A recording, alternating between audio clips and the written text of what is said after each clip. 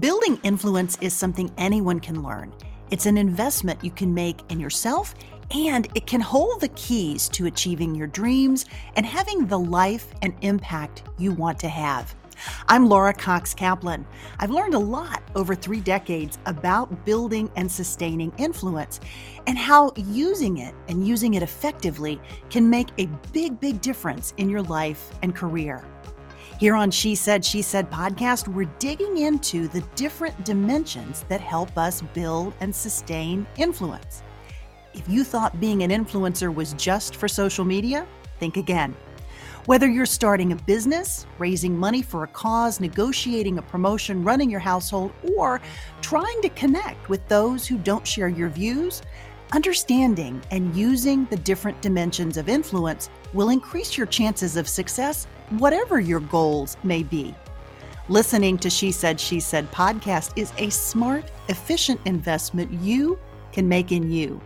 I'm really glad you're here, and I'm excited we're on this journey together. Hey friend, welcome to this bonus episode of She Said podcast. Over the course of the next few weeks, I'm taking a short break and sharing a few repackaged past episodes, just a few that really resonated with listeners and that generated so much great feedback. This week's topic is especially timely. In fact, it's always timely. It's managing stress by embracing smart, practical strategies that don't just help us reduce stress, but that actually help us build vitality. My summer has been a bit more stressful than normal, so I especially loved going back and listening to this episode, and I think you will too. My guest is the fabulous and incredibly thoughtful Dr. Samantha Boardman. She's the author of Everyday Vitality, a book that I urge you to add to your summer reading list. You'll find the complete show notes for this episode on my website at shesaidpodcast.com.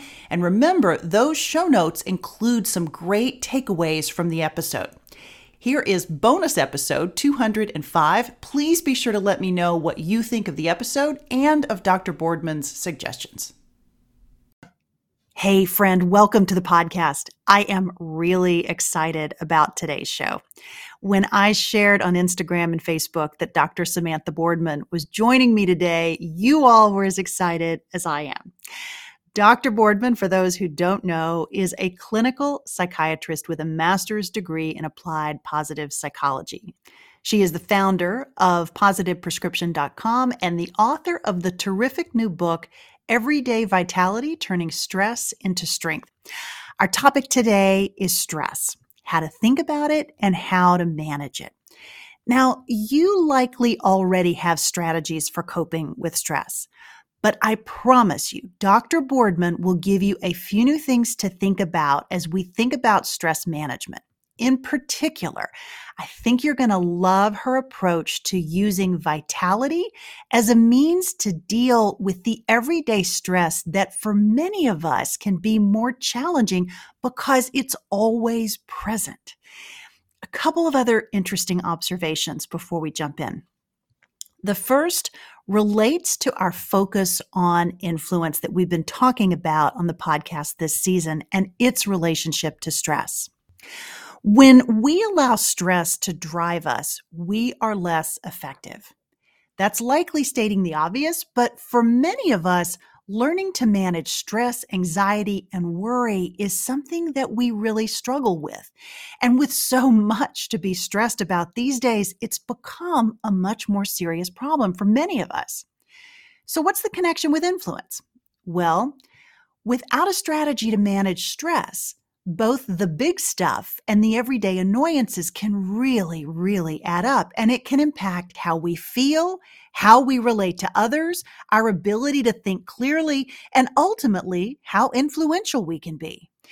Dr. Boardman's approach is based on 3 components to build and sustain vitality: connection, challenging yourself, and contributing to something that is beyond you.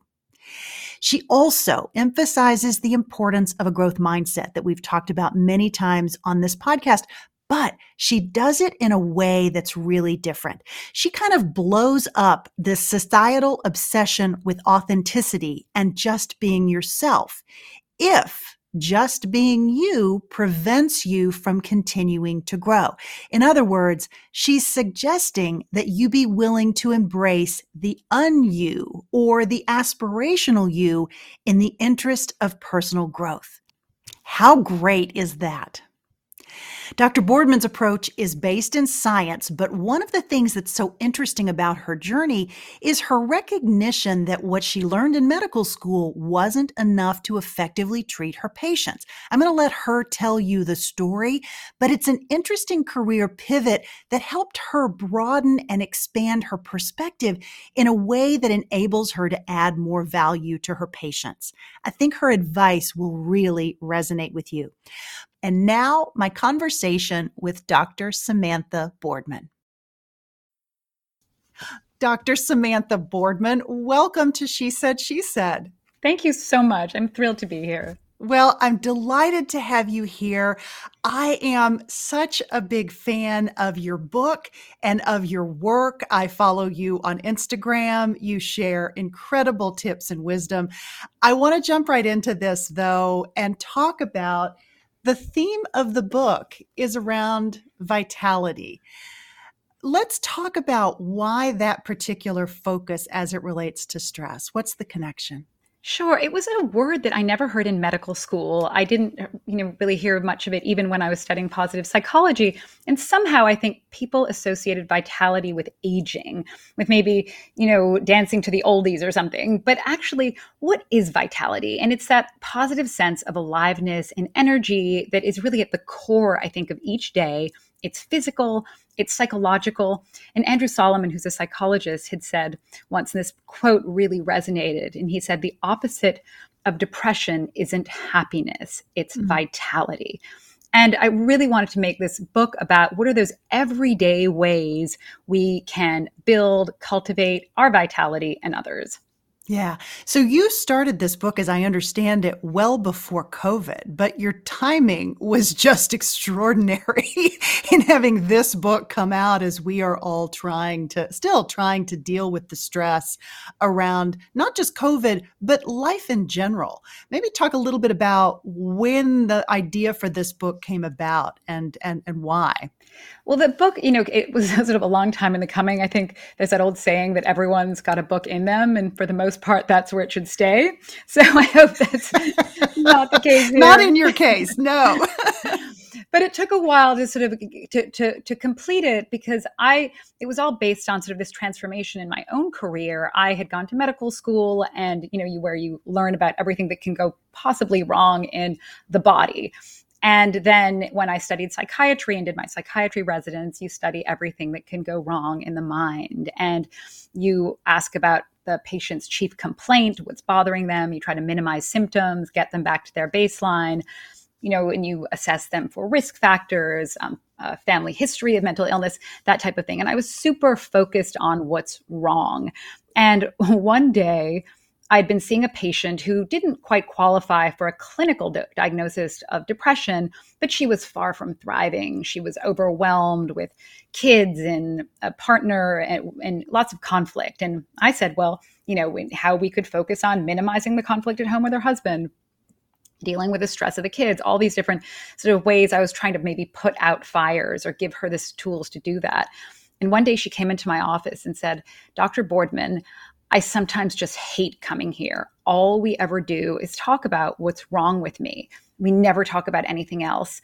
And she was right. I had been so fixated on symptoms, problems, what was going wrong in her life, what was the matter with her, rather than what matters. And it really it was this inflection point for me, was that I was so good at misery, but I didn't really know how to cultivate well-being. And I knew, and I'd studied for years pathogenesis, which is the science and, study of disease, but not salutogenesis, which is the creation of health.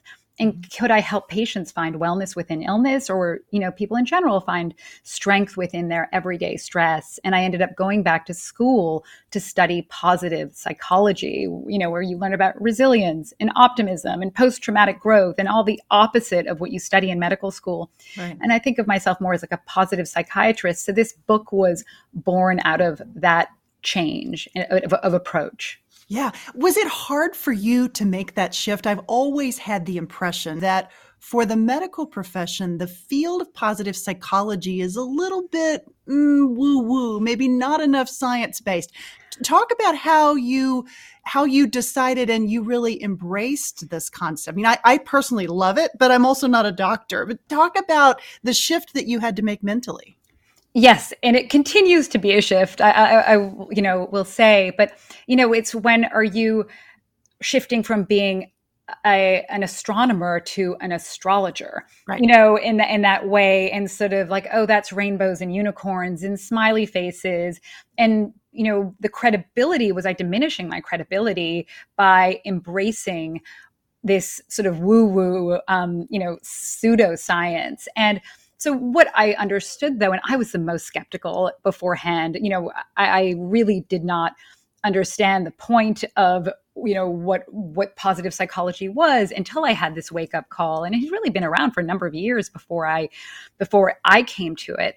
And, it was this strange, fascinating science that Dr. Seligman, Martin Seligman, had been researching ever since the late 90s, but there's research even before that about what is positive mental health. We know, he studied in the 60s alongside B.F. Skinner, the behaviorist. He had studied learned helplessness. Mm-hmm. But in the late 90s in his career, he started thinking, wait, is there such a thing as learned optimism?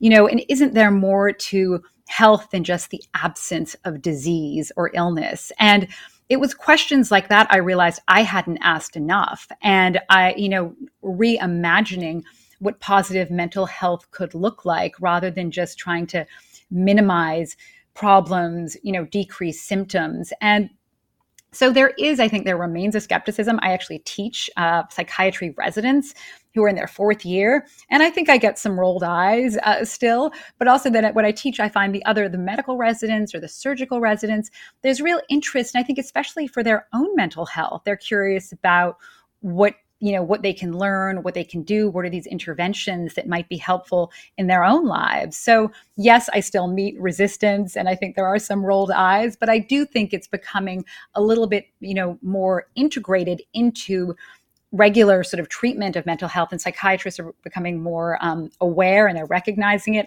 For the World Psychiatric Organization, we have like a global group of psychiatrists. We meet every month, and I run it, and we introduce a different speaker to talk about some other place of sort of positive psychiatry and intervention that they're practicing. So I'm optimistic. I can't say that we're there yet, though. Yeah. Maybe talk a bit about how you were working as a psychiatrist before you went back to get this additional advanced degree. Talk about how when you came out with that additional field of study under your belt, how did that shift your psychiatric practice? Like, what were some of the specific things that really changed for you? I mean, dramatically, I would say is that, instead of just, one of the first things when you meet a patient for the very first time, what one would do in a typical clinical evaluation for anybody who's gone to the emergency room, if you have stomach pain, the question is, what's wrong with you? What, oh, my stomach hurts, whatever, I've got a headache, whatever is the problem. I feel depressed, I'm sad. And those are incredibly important pieces of information to have. But then also now I will always ask, what makes you feel good? What are you looking forward to? Tell me something about yourself that you want me to know about yourself, something that makes you, you. A question I will always ask is, tell me, what do you value most? Tell me 3 things that is meaningful to you. Like, what do you care most about? What do you stand for? And then ask them to talk about how they spend their time, and even say, let's get specific, as granular as we can. What did you do on Saturday? What happened? And it's often, well, gosh, I was just watching TV all afternoon. I binge watched this show, and then I ate a bucket of ice cream, and then I, went to bed. And what I try to do in treatment is to create more overlap between what they really care about, like what their values are, and the actions that they take. Because I think when we feel like we're walking our walk, even when we're having bad days and we're, overwhelmed with hassles and that game of whack-a-mole that can swallow us, that we are more resilient in that everyday way when we have this scaffolding, I think, of values that we are adhering to and embodying. So you've kind of touched on a little bit about the building blocks related to daily resilience. I'd love for you to get into that a bit more deeply and share with the audience ways that we can go about building up that daily resilience. I know you also have sort of 3 buckets that you break vitality down into. So maybe let's get into the meat of this a bit more and give us some kind of tangible, constructive ways for how we can use this. Well, first of all, I started realizing that resilience was a word that gets thrown around all the time. My vet told me my dog had to be more resilient and my hair is supposed to be more resilient with some new shampoo I'm using. But so it had that semantic saturation where it's a word we say so much, it doesn't mean very much. And the APA defines resilience as the ability to kind of bounce back, recover from something incredibly stressful, potentially life-threatening, harmful. And it turns out that actually resilience is the norm for most people at these sort of major life, from major life events, that people, even after 9/11, people recovered very quickly from it. There was an assumption in New York that that'd be post-traumatic stress disorder. People would be overwhelmed with anxiety and stress and even money earmarked for that. But actually people didn't need it. People tend to be more resilient to those major life events. But it is the everyday resilience we're really, really lacking. And it might have to do with our lack of social support, but nobody brings you a casserole because, you had a really bad commute, and no one really wants to hear that story of like how awful, your flight was delayed. So maybe that might have something to do with it. But so how do you build this everyday resilience? And that's what this book's really about. And there were 3 main categories that you were mentioning that I really try to dissect. And I think that those are the sort of well springs of vitality and everyday resilience. And the first one is connecting with others. Like, how are you creating high quality connections in an everyday way with your family, with your partner, with your coworkers, with strangers even? Because the people who are able to say that they have high quality connections on a daily basis are, again, more resilient to these sort of daily hassles that can take such a toll on our mental health. The second sort of C, I call it the 3 C's. The second C would be, are you challenging yourself? Do you feel positively challenged? Are there instances in your day where you feel like you're in flow, where you almost lose sense of time, where your skills meet the demands of, whatever that you're doing? It might be at work, it might be working on a hobby, but where you have that positive sense of challenge. And then the third is, what are you contributing to? Where you feel like you are actively adding value in a meaningful way. And there are endless examples of how probably the single best antidote for stress that we have is doing something for someone else. And maybe culturally, we're sort of at this moment where there's so much pressure, at least to sort of self-immerse. And we sort of have green-lighted self-immersion. Like, you've got to go off and find yourself. I think there is a chapter or a section entitled, "You Can Stop Trying to Find Yourself," in the book. But the idea that self-immersion, or if you can, that if you spend enough time thinking about your emotions, what's going on, and you isolate and you can eat, pray, love your way to it, or you've got to go off and buy some well-being tool to make you feel better. It's not true. And if you can connect, contribute, and challenge yourself in a meaningful way and be deliberate about it, I think that we can build vitality, not just for ourselves, but also for others. I love that. I mean, I love everything about that. I would love for you to dig in just a little deeper on how you think about when you talk about meaningful connection, what do you mean by that? It's not just the way that we engage someone on the street and we say hello and we move on. Talk about what that meaningful connection, what you're really talking about there. It's like this positivity resonance. Like when you give somebody your full attention and you are sort of hearing them, you're either having a meaningful conversation, because not all social interactions, as we know, are created equal. I mean, certainly, we can talk about this too, is with social media, just passively liking something or, thumbs upping something isn't the same as having a conversation face to face with somebody. Even picking up the phone to have a synchronized experience with somebody rather than texting somebody what's up. It's just, when where you're forced to actually respond in real time in a real conversation, that's very different.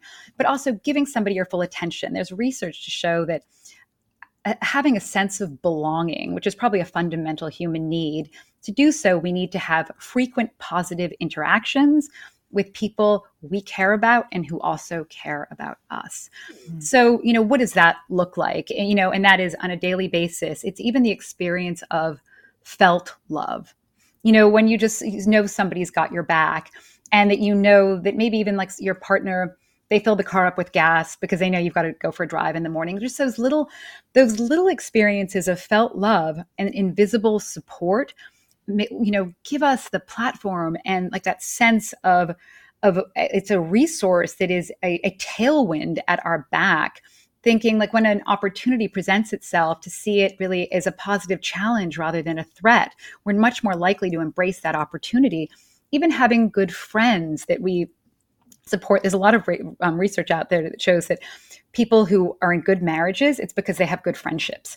Yeah. And how the role of friendships, and having friendships, it really like a number of close ones outside of your marriage. It's just a way to not just help you navigate the bickering of maybe what's going on with your partner, but also those sources of strength. It's not just during the bad times, it's wonderful to have friends there, but are they there for you in the good times? Are they there to help you see these opportunities? So I'd say in terms of those meaningful social interactions, it's a meaningful exchange of information. Mm-hmm. It's when you're with it's something called active constructive responding. And I'm sure, most of your listeners do that. But when someone comes to us with some good news, or a kid comes to you and says, guess what? I just got the lead in the play. We have a couple of responses, we'd be like, really? That's great. And when are you going to have time to do your homework? Or, well, guess what happened to me today? Probably wouldn't do that to a kid. But we're so quick to like rain on that parade. But just the 3 words, if you could just say, tell me more, give me like that you want to hear about it, and you're giving them your full attention, your phone is down. And I always say to like patients too, just when you're with others, don't have your phone even in a visible place. Put it in your handbag, leave it in another room. Giving that person the gift of your full attention will ensure that you have a much better conversation and probably meaningful exchange with that other person. So I do think it's very important to have meaningful interactions, and especially sometimes we forget the value of that with the people we live with, and to, how can we create an environment? If it's in the car, put your phone away, give that person your full attention. If your partner's driving, don't be on your phone. Then this is a great opportunity. And even more so maybe in that way that you're both facing forward, not looking at each other, that can be a little bit more stressful. So where are those opportunities that we're missing for meaningful, positive connections? And also in expressing gratitude. We often keep gratitude to ourselves. We think, the person already knows, or if it's my coworker, it's going to be so awkward. What can I say? I don't have the words. They'll judge me for not being able to express myself well enough.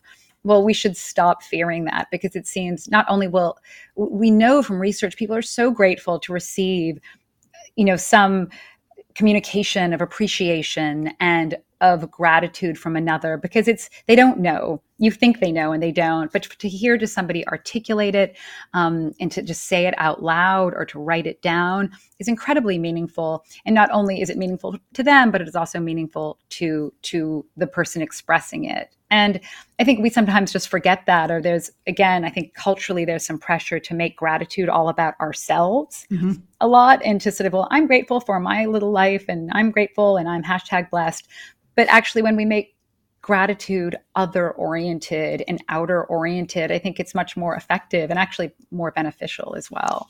Oh, I love that so much. That's really beautiful. I know people will have questions about one of the things that you said earlier about the the self-care versus the other care. Maybe dig into that a little bit more and help us strike the right balance in terms of what that means, because you're not saying self-care doesn't matter. You're just saying that we're all really obsessed with this idea of self-care. It's reinforced constantly, and yet the real benefit of helping other people, like you're talking about that. So maybe dig into that a bit more. Sure. Well, I had a patient that might help sort of explain or elucidate this concept who really, she said it was New Year's and she wanted to find herself. And she had gone to some sort of retreat where she was told that she needed to focus more on herself and to make herself a priority. And she took this very literally. And so she was changing her diet and had engaged in this exercise regimen and was, regulating her sleep much more and creating these gratitude lists at night. But what ended up happening, though, was she said, well, I feel more well rested and like maybe I have more energy.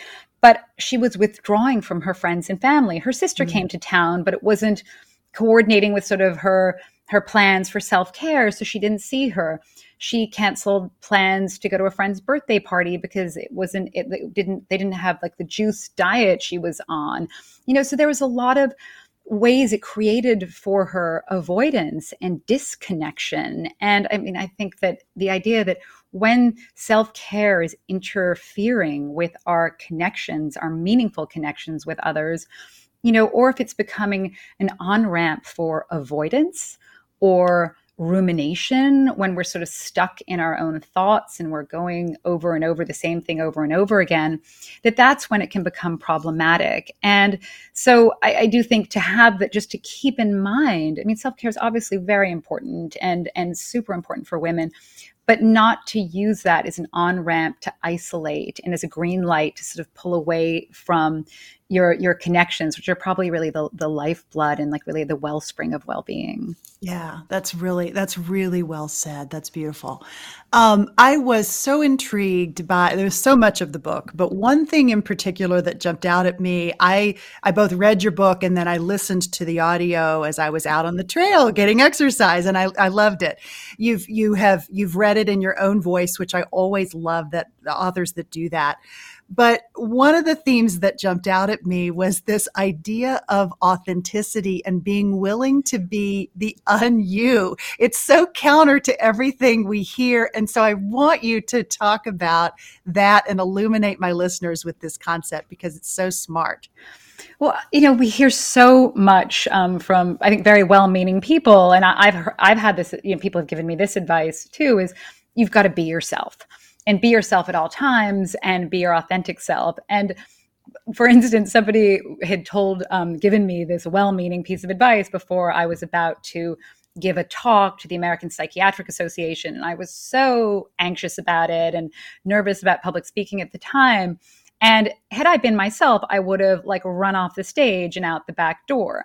But because I think this idea of sort of be yourself assumes that yourself is your ideal self. And most of the time, we're not our ideal selves. And so there's fascinating research out there that shows that when we are able to think of somebody that we admire and think, what would that person do? What would Michelle Obama do in this moment? What would Laura do in this moment? How would she handle this? That it can actually lift us out of those self-immersed fears and feelings that might be really, having us turn to more negative coping strategies and help us see and gain some perspective. And so, I used to scribble then in my notes for speeches, BW, and it was, what would Barbara Walters do? Because I'd once seen her do this amazing talk and be funny and be spontaneous. So to have sort of go-to people in your mind that you admire, it's another example of this is called psychological Halloweenism. And if people who are asked to behave like an eccentric poet become more creative at problem solving. Mm-hmm. They have divergent thinking is the measure of creativity in these studies.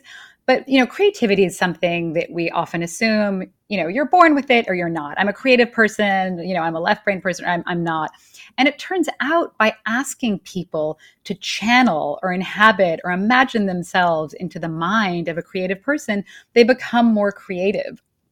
even asking kids to, dress up and even embody. I mean, maybe sometimes, dressing up can be really helpful when we dress the part, but having them put on the costume of a superhero they admire, they're more likely to persevere on kind of a boring task than they are to like turn to a fun game on an iPad. So I think sometimes when we are channeling somebody we admire, and not being our authentic selves, we can get closer to the version of ourselves that we'd actually like to be. I love that. I also loved and was really struck by the fact that it feels like the way you describe this builds upon research by Carol Dweck, which came up with this concept of the growth mindset that I know you are very familiar with, and I think you talk about it in the book. But maybe expand on how those pieces fit together, because we do talk about the concept of mindset and embracing a growth mindset on this podcast. And I see this theme of being willing to be the un-you really directly aligning with this concept of a growth mindset. Maybe talk a little bit about that. Right. Well, I think that, the idea of being your true self or even finding this true you has to sort of, the presumption then is that there is some fixed kernel, this true you, this fixed self that is unchanging. And if only you could do like enough self-reflection, then you can find that true self. And I think denying your possibility and the reality that you are constantly changing, we're all works in progress who I think mistakenly think that we are fully formed.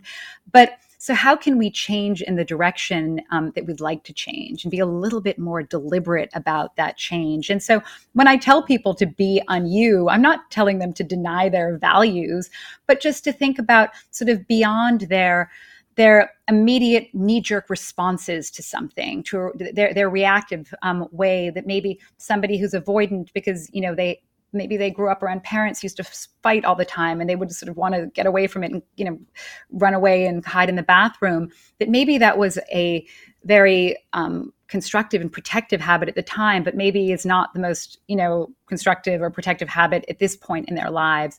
So where are these opportunities, though, that we can sort of be ourselves and actually expand our, behavioral response to something that's stressing us out? And I think when, we know how we want to respond to something and our knee-jerk response to something, but when you can be un-you, you're like, okay, maybe I could do this a little differently, and to see beyond ourselves. And I found it to be incredibly helpful for patients to just have a different, a way to step back from that immediate sort of self-immersion into, their experience, and to think, well, maybe there's a different pathway. And it sort of taps into this, what this old psychiatrist once said to me when I was in training.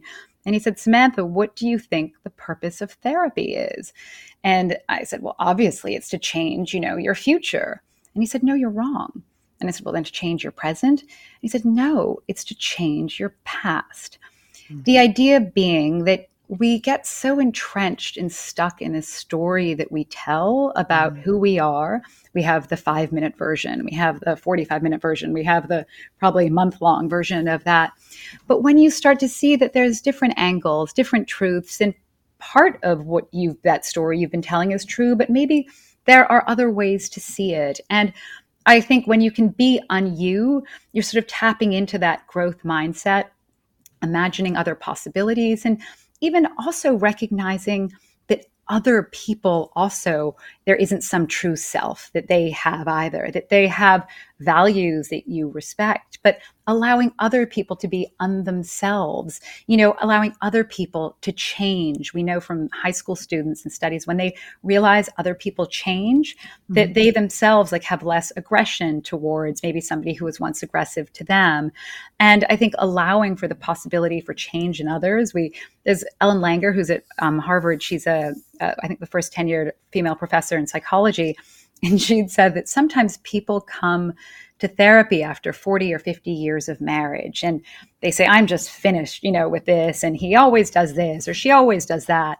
And she said, nobody's ever come to me and said, I'm so sick of my plant, or I'm so sick of my dog, or I'm, so sick of something that you expect to change, which you expect your child to grow and change. You expect even your plant to grow and change. But your partner, you have this assumption of, I know who they are. And that actually her advice always for couples was, don't predict what they're going to do that's the same. Try to look every day for 3 things that are different about your partner. Prime yourself to notice change. And I think it's really good advice, because not only I think when you're seeing change in them, you can also see like better change in yourself. Yeah. Oh my gosh, I love that. That's amazing.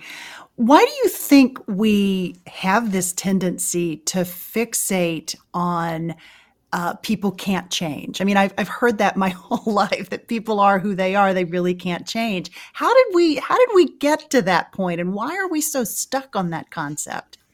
I think there's 2 things. I think there's almost a conceit that like, oh, I know that person. Even like you think of, legally, like a character witness, that person would never do such a thing, or that, is a good person or a bad one, Right. and not really looking at the circumstances. And I think we often, we tend not to recognize the context of people's behavior.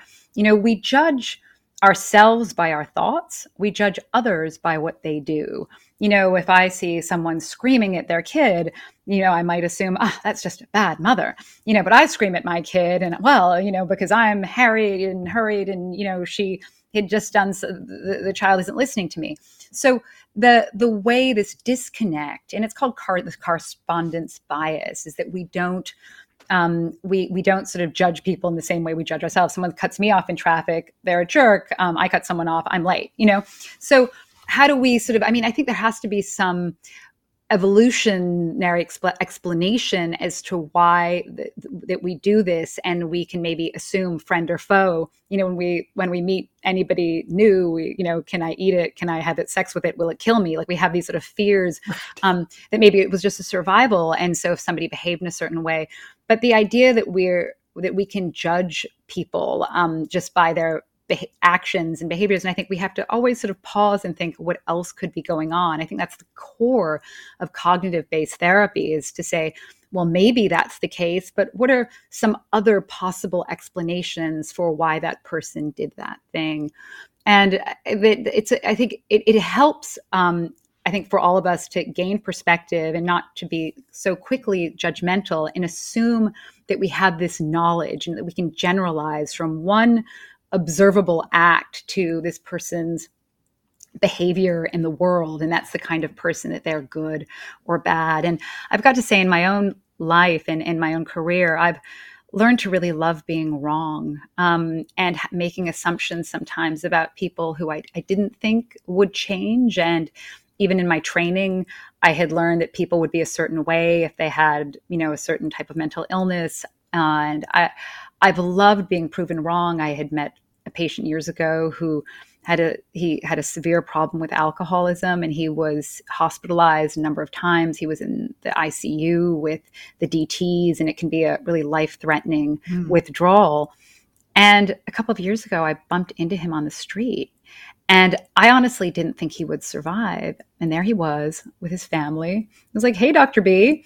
And it was just, thriving, doing really well. And I think when we can also, give other people the respect and the generosity of allowing them and knowing that they'll change, and, hope that they will, have that back for us as well. It can, I think, help us manage a lot of the conflicts we have, even with one another, politically or otherwise. Yeah, absolutely.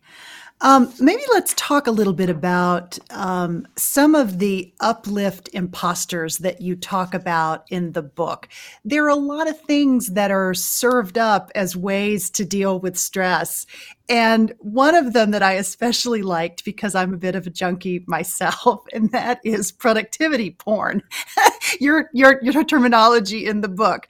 What is productivity porn, and how do we know when we've sort of crossed the line into it being sort of inefficient versus actually moving us in the right direction? Productivity porn, because I was also one of those people who always was like, more, the faster, like the darker the circles under my eyes, the prouder harder I was. The longer the checklist, yes. Yes. And, and I didn't trust anybody. I remember when I was in residency, there was this woman in my residency class, and we would have to work all night all the time. And she just always looked really well rested. And I thought she must be really lazy. What's going on with her? I mean, clearly she's sleeping too much. And there was something wrong with that. Meanwhile, not realizing how, I was probably, my judgment was severely somehow compromised given my lack of sleep. But but productivity porn, I think, how can I, there are all these tools we have to make us more efficient. If I study harder, if I work more, I'll get more done. But, we know from research that that's not the case. Students who are studying for exams in college, those who take time to take a break, to hang out with friends, to even enjoy like doing something fun and to punctuate that then their retention of material, their learning is going to be more efficient. So I think when we're just trying to sort of stuff more and more into our heads and also just move from task to task, that we're actually undermining our ability to do well. An interesting study was done in a workplace where just asking people at the end of each day, and they didn't know, they thought it was just a survey, just to reflect upon what they had accomplished during that day for 5 minutes. It wasn't long, just to think about what they had done versus those who just were, going to their next task. The ones who were able to just reflect upon what they had accomplished were less stressed out. They reported like just fewer physical aches and pains, and they slept much better as well. And they felt like sort of more replenished and revitalized when they went in the next day. And this is such a minor intervention.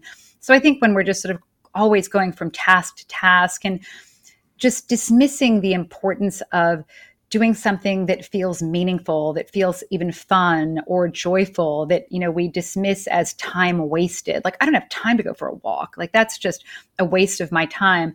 That actually, I think we all have nature deficit disorder, is just going outside, taking 45 minutes, breathing, not bringing our phones with us, or at least putting them away, even, not listening to something. I mean, I love listening to your podcast, but I don't listen to it when I'm walking because, in a way, because it's so good to actually hear the sounds of trees or birds or whatever that is so important. And so the taking that time is so revitalizing. And I think, I was always one of those people who just completely dismissed it, and even taking time to take a break, to sleep, to socialize, to take care of ourselves is really time well spent. Yeah, I love that. I absolutely love that. Let's talk a bit about this notion of the comparison trap that we sometimes fall into. Social media gets an especially bad rap because it's the thing that we're focused on right now. But the reality is we've always done this to one degree or another, right? It's not a new concept. But maybe talk a little bit about how we can avoid falling into that trap, and also how we can help keep our kids, our teenage children in particular, from falling into that trap. Yeah, I think it was Eleanor Roosevelt who had said social comparison is the thief of joy. That said, social comparison can, being competitive, comparing ourselves sometimes can actually be a motivator, a fuel for us to want to do better. If somebody is running that mile a little bit faster than you are, it might kind of fuel you to, and give you the motivation to practice a little bit more, or train a little bit more. But I think with social media, it's a completely different level of perfection that we're seeing. And we know especially this does affect young women. And now even girls as young as 10, 11, 12, we're seeing upticks. In severe, it's almost like a hockey stick from when they started having phones and access to social media, seeing this increase in anxiety and depression. And this is very real. It's not, some people dismiss these findings saying, well, they're just more comfortable talking about depression and anxiety. It's not really real that, this generation, Gen Z, they're having an easier time discussing it. They're asked about it much more, and they, are just the stigma is not there as much. Well, that's not true. And we know from just emergency room visits, from suicide attempts, from documentation of self-injury, this is very, very real. And that it seems that girls are more affected by social comparison, and on social media also they're more affected by FOMO, that they're that fear of not belonging, of being left out, that they've missed out in some way that's so crystal clear. I experience this with my patients sometimes, just even seeing after a breakup, and my generation, you like maybe knew somebody was dating somebody else, but you weren't seeing them on vacation now in Cancun with their new Victoria's Secret model, or whatever. That those types of experiences when the visual is incredibly, I think it's undermining of confidence for young girls that boys don't seem to be as deeply affected by. Their aggression is much more physical, and with girls it can be much more relational. And so even that's why that sort of bullying experience of maybe of young girls, maybe somebody feeling left out, or in those relationships keeping somebody in and keeping somebody else out. So apparently it takes about, I think it's 14 seconds or so to feel badly about yourself leafing through Instagram. But one thing to keep in mind, and is that knowing that what you're looking at, and I think to remind our daughters of this, is what you're looking at is just reminding that this is a curated version of somebody else's life, reminding yourself that it's not real, telling your daughters to reminding them that it's not real in any way, not forwarding or posting anything that could make somebody else feel bad in some way. Just having those at least rules that you're living by. I think the experts in the field, Jonathan Haidt at NYU, would tell you that young girls shouldn't have social media until high school, that it's just bad for their mental health. And, I think if anybody told us, wait, your child spends 30 hours a week doing this one activity, would hope that'd be like, masters in whatever that activity would be, but it's social media. That's all that they're doing. And all of their free time, they're either doing school or they're there. And so what other activities could they have been doing or working on? What social relationships, those real-time interactions they could have been having with others? Because instead of actually having those face-to-face conversations, everything is occurring like through their device. And even just learning those social skills, how to navigate a difficult time, even an argument with a friend, that when you have to actually respond in real time to that person, it's very different than when you're texting somebody back and you're given the space and time to think about it.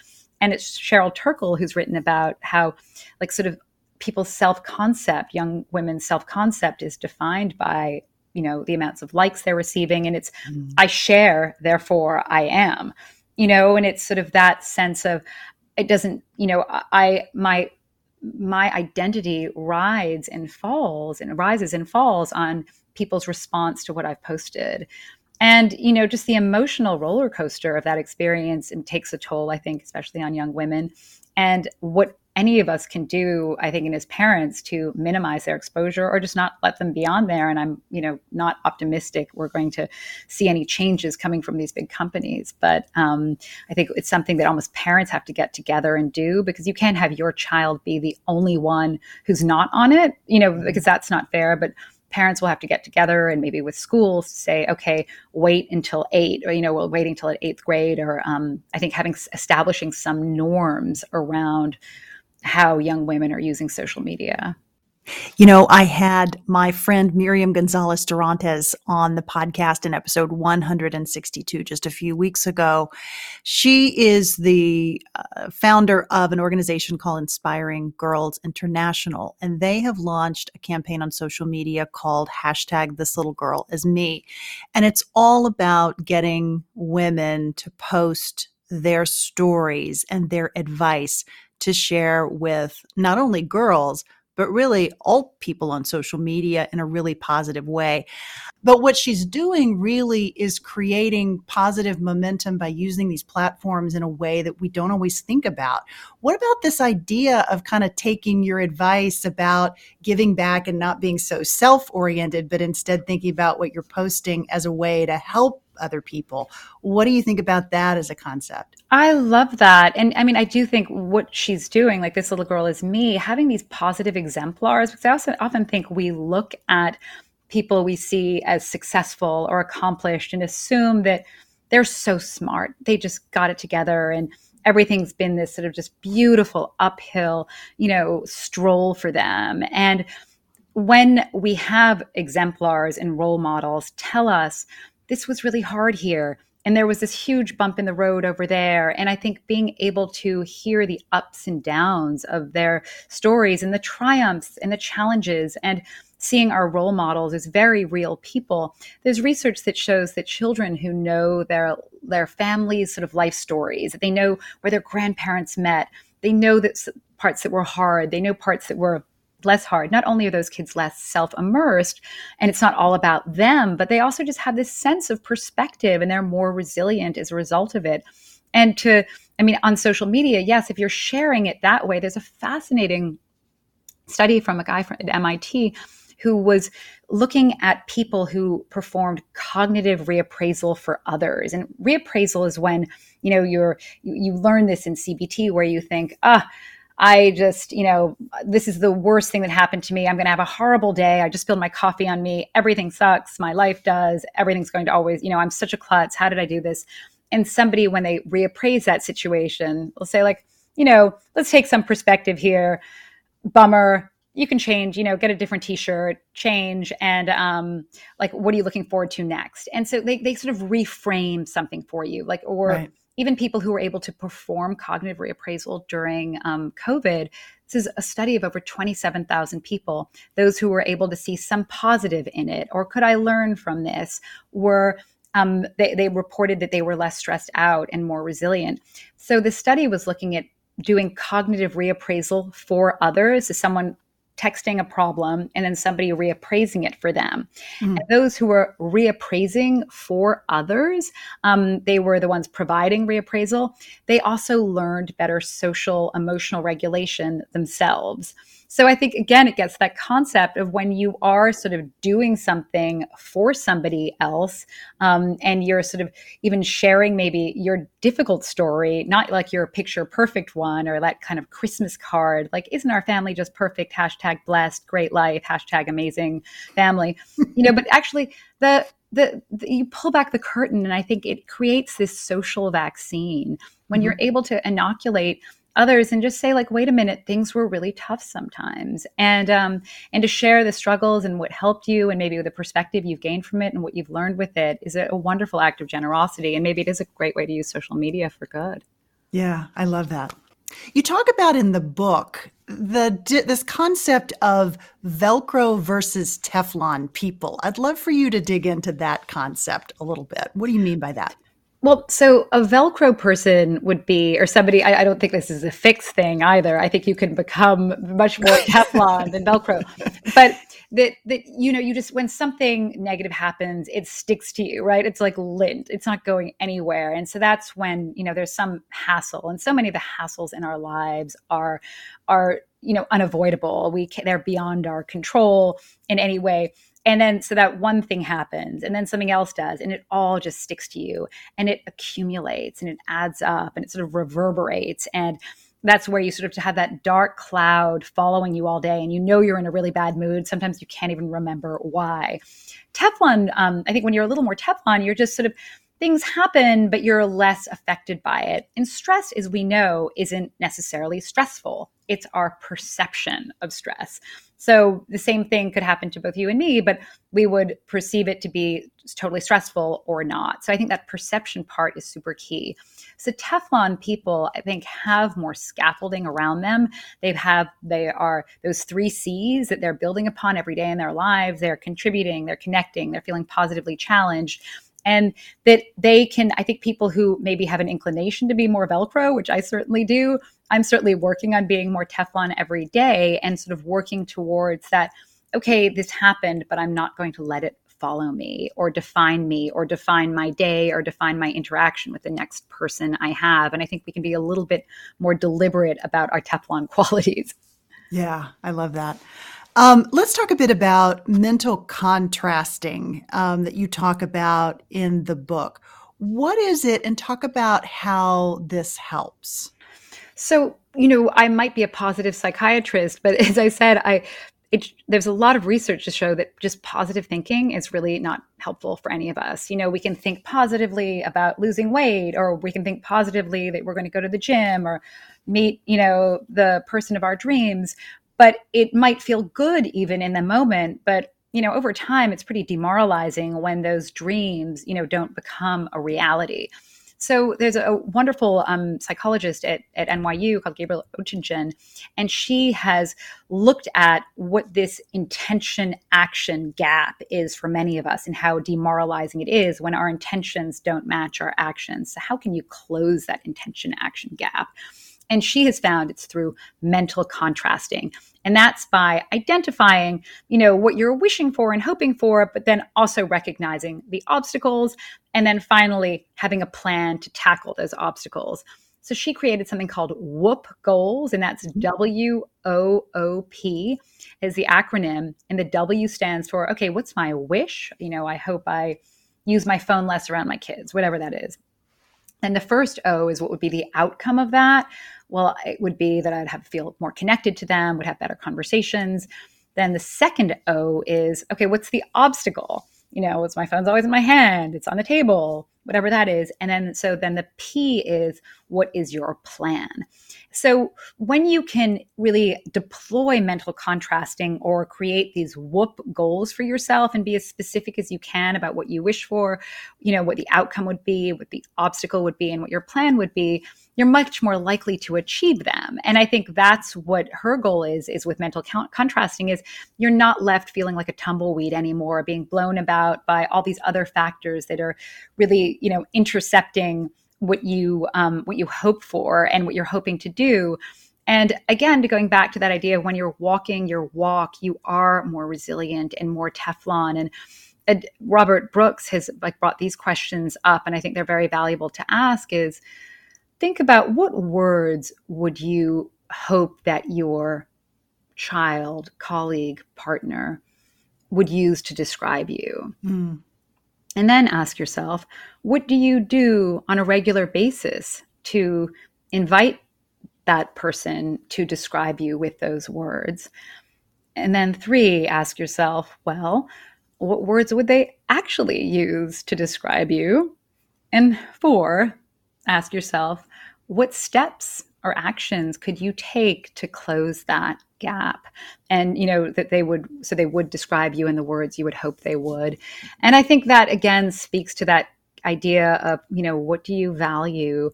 What is valuable to you? Recognizing your opportunity and ability to change, knowing that any change often is accompanied by setbacks, and that's normal. But that's what part of growth is. And I think having that growth mindset and knowing that you can be on you and bend in the direction that you hope you can bend in, and making sort of more overlap between the way you act and what you how you hope to be described, I think is just a different way to think about kind of aligning your values and your actions. I love that. That's amazing. I wonder if there's an additional benefit to actually physically writing those things down, because, there's some evidence to show that when we actually write down the goals that we want to achieve, we're much more likely to achieve them. Do you think the same is true as it relates to these to these mental contrasting components as well? Absolutely. And actually, she's shown with weight loss, with saving money, that it really helps to write them down. And I think that, because you're articulating them. And for some people, it even going public with your goal, having a friend, making yourself accountable for that too, or even having a weekly check-in with yourself, on Sundays, a State of the Union, like, did I or didn't I here? So you're not just sort of plodding forward and, thinking like, where did the time go?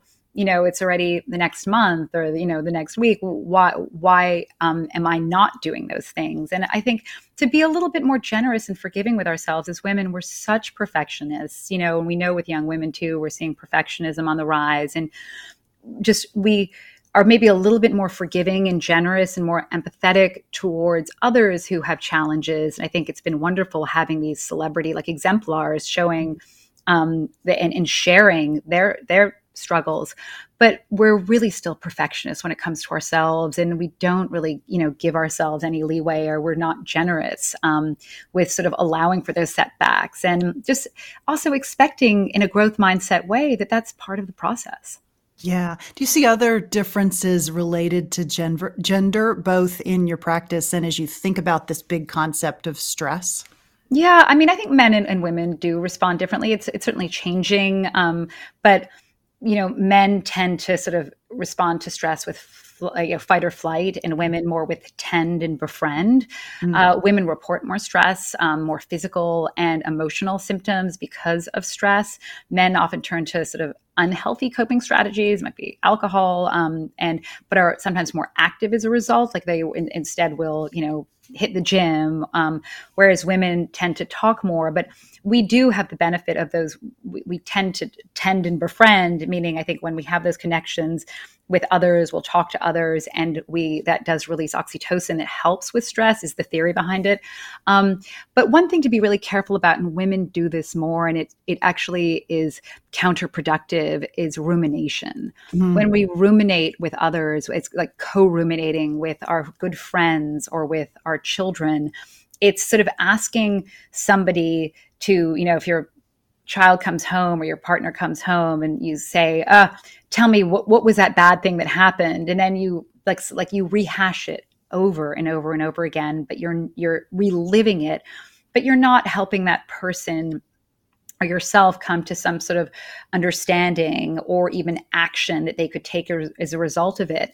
And so rumination is really, I think, an on-ramp to feeling more depressed and anxious. And you're co-ruminating if you feel like, wait, didn't we have this conversation last week about your mother-in-law? Like that's like sort of like, okay, I'm not helping you in this way. And so when you can ask them to instead reconstrue it, and that is often done through what's called self-distancing. So it's not self-immersing. It's thinking like, what would a fly on the wall say about this? Or, what would you tell a friend who is in this exact same situation? What advice would you give them?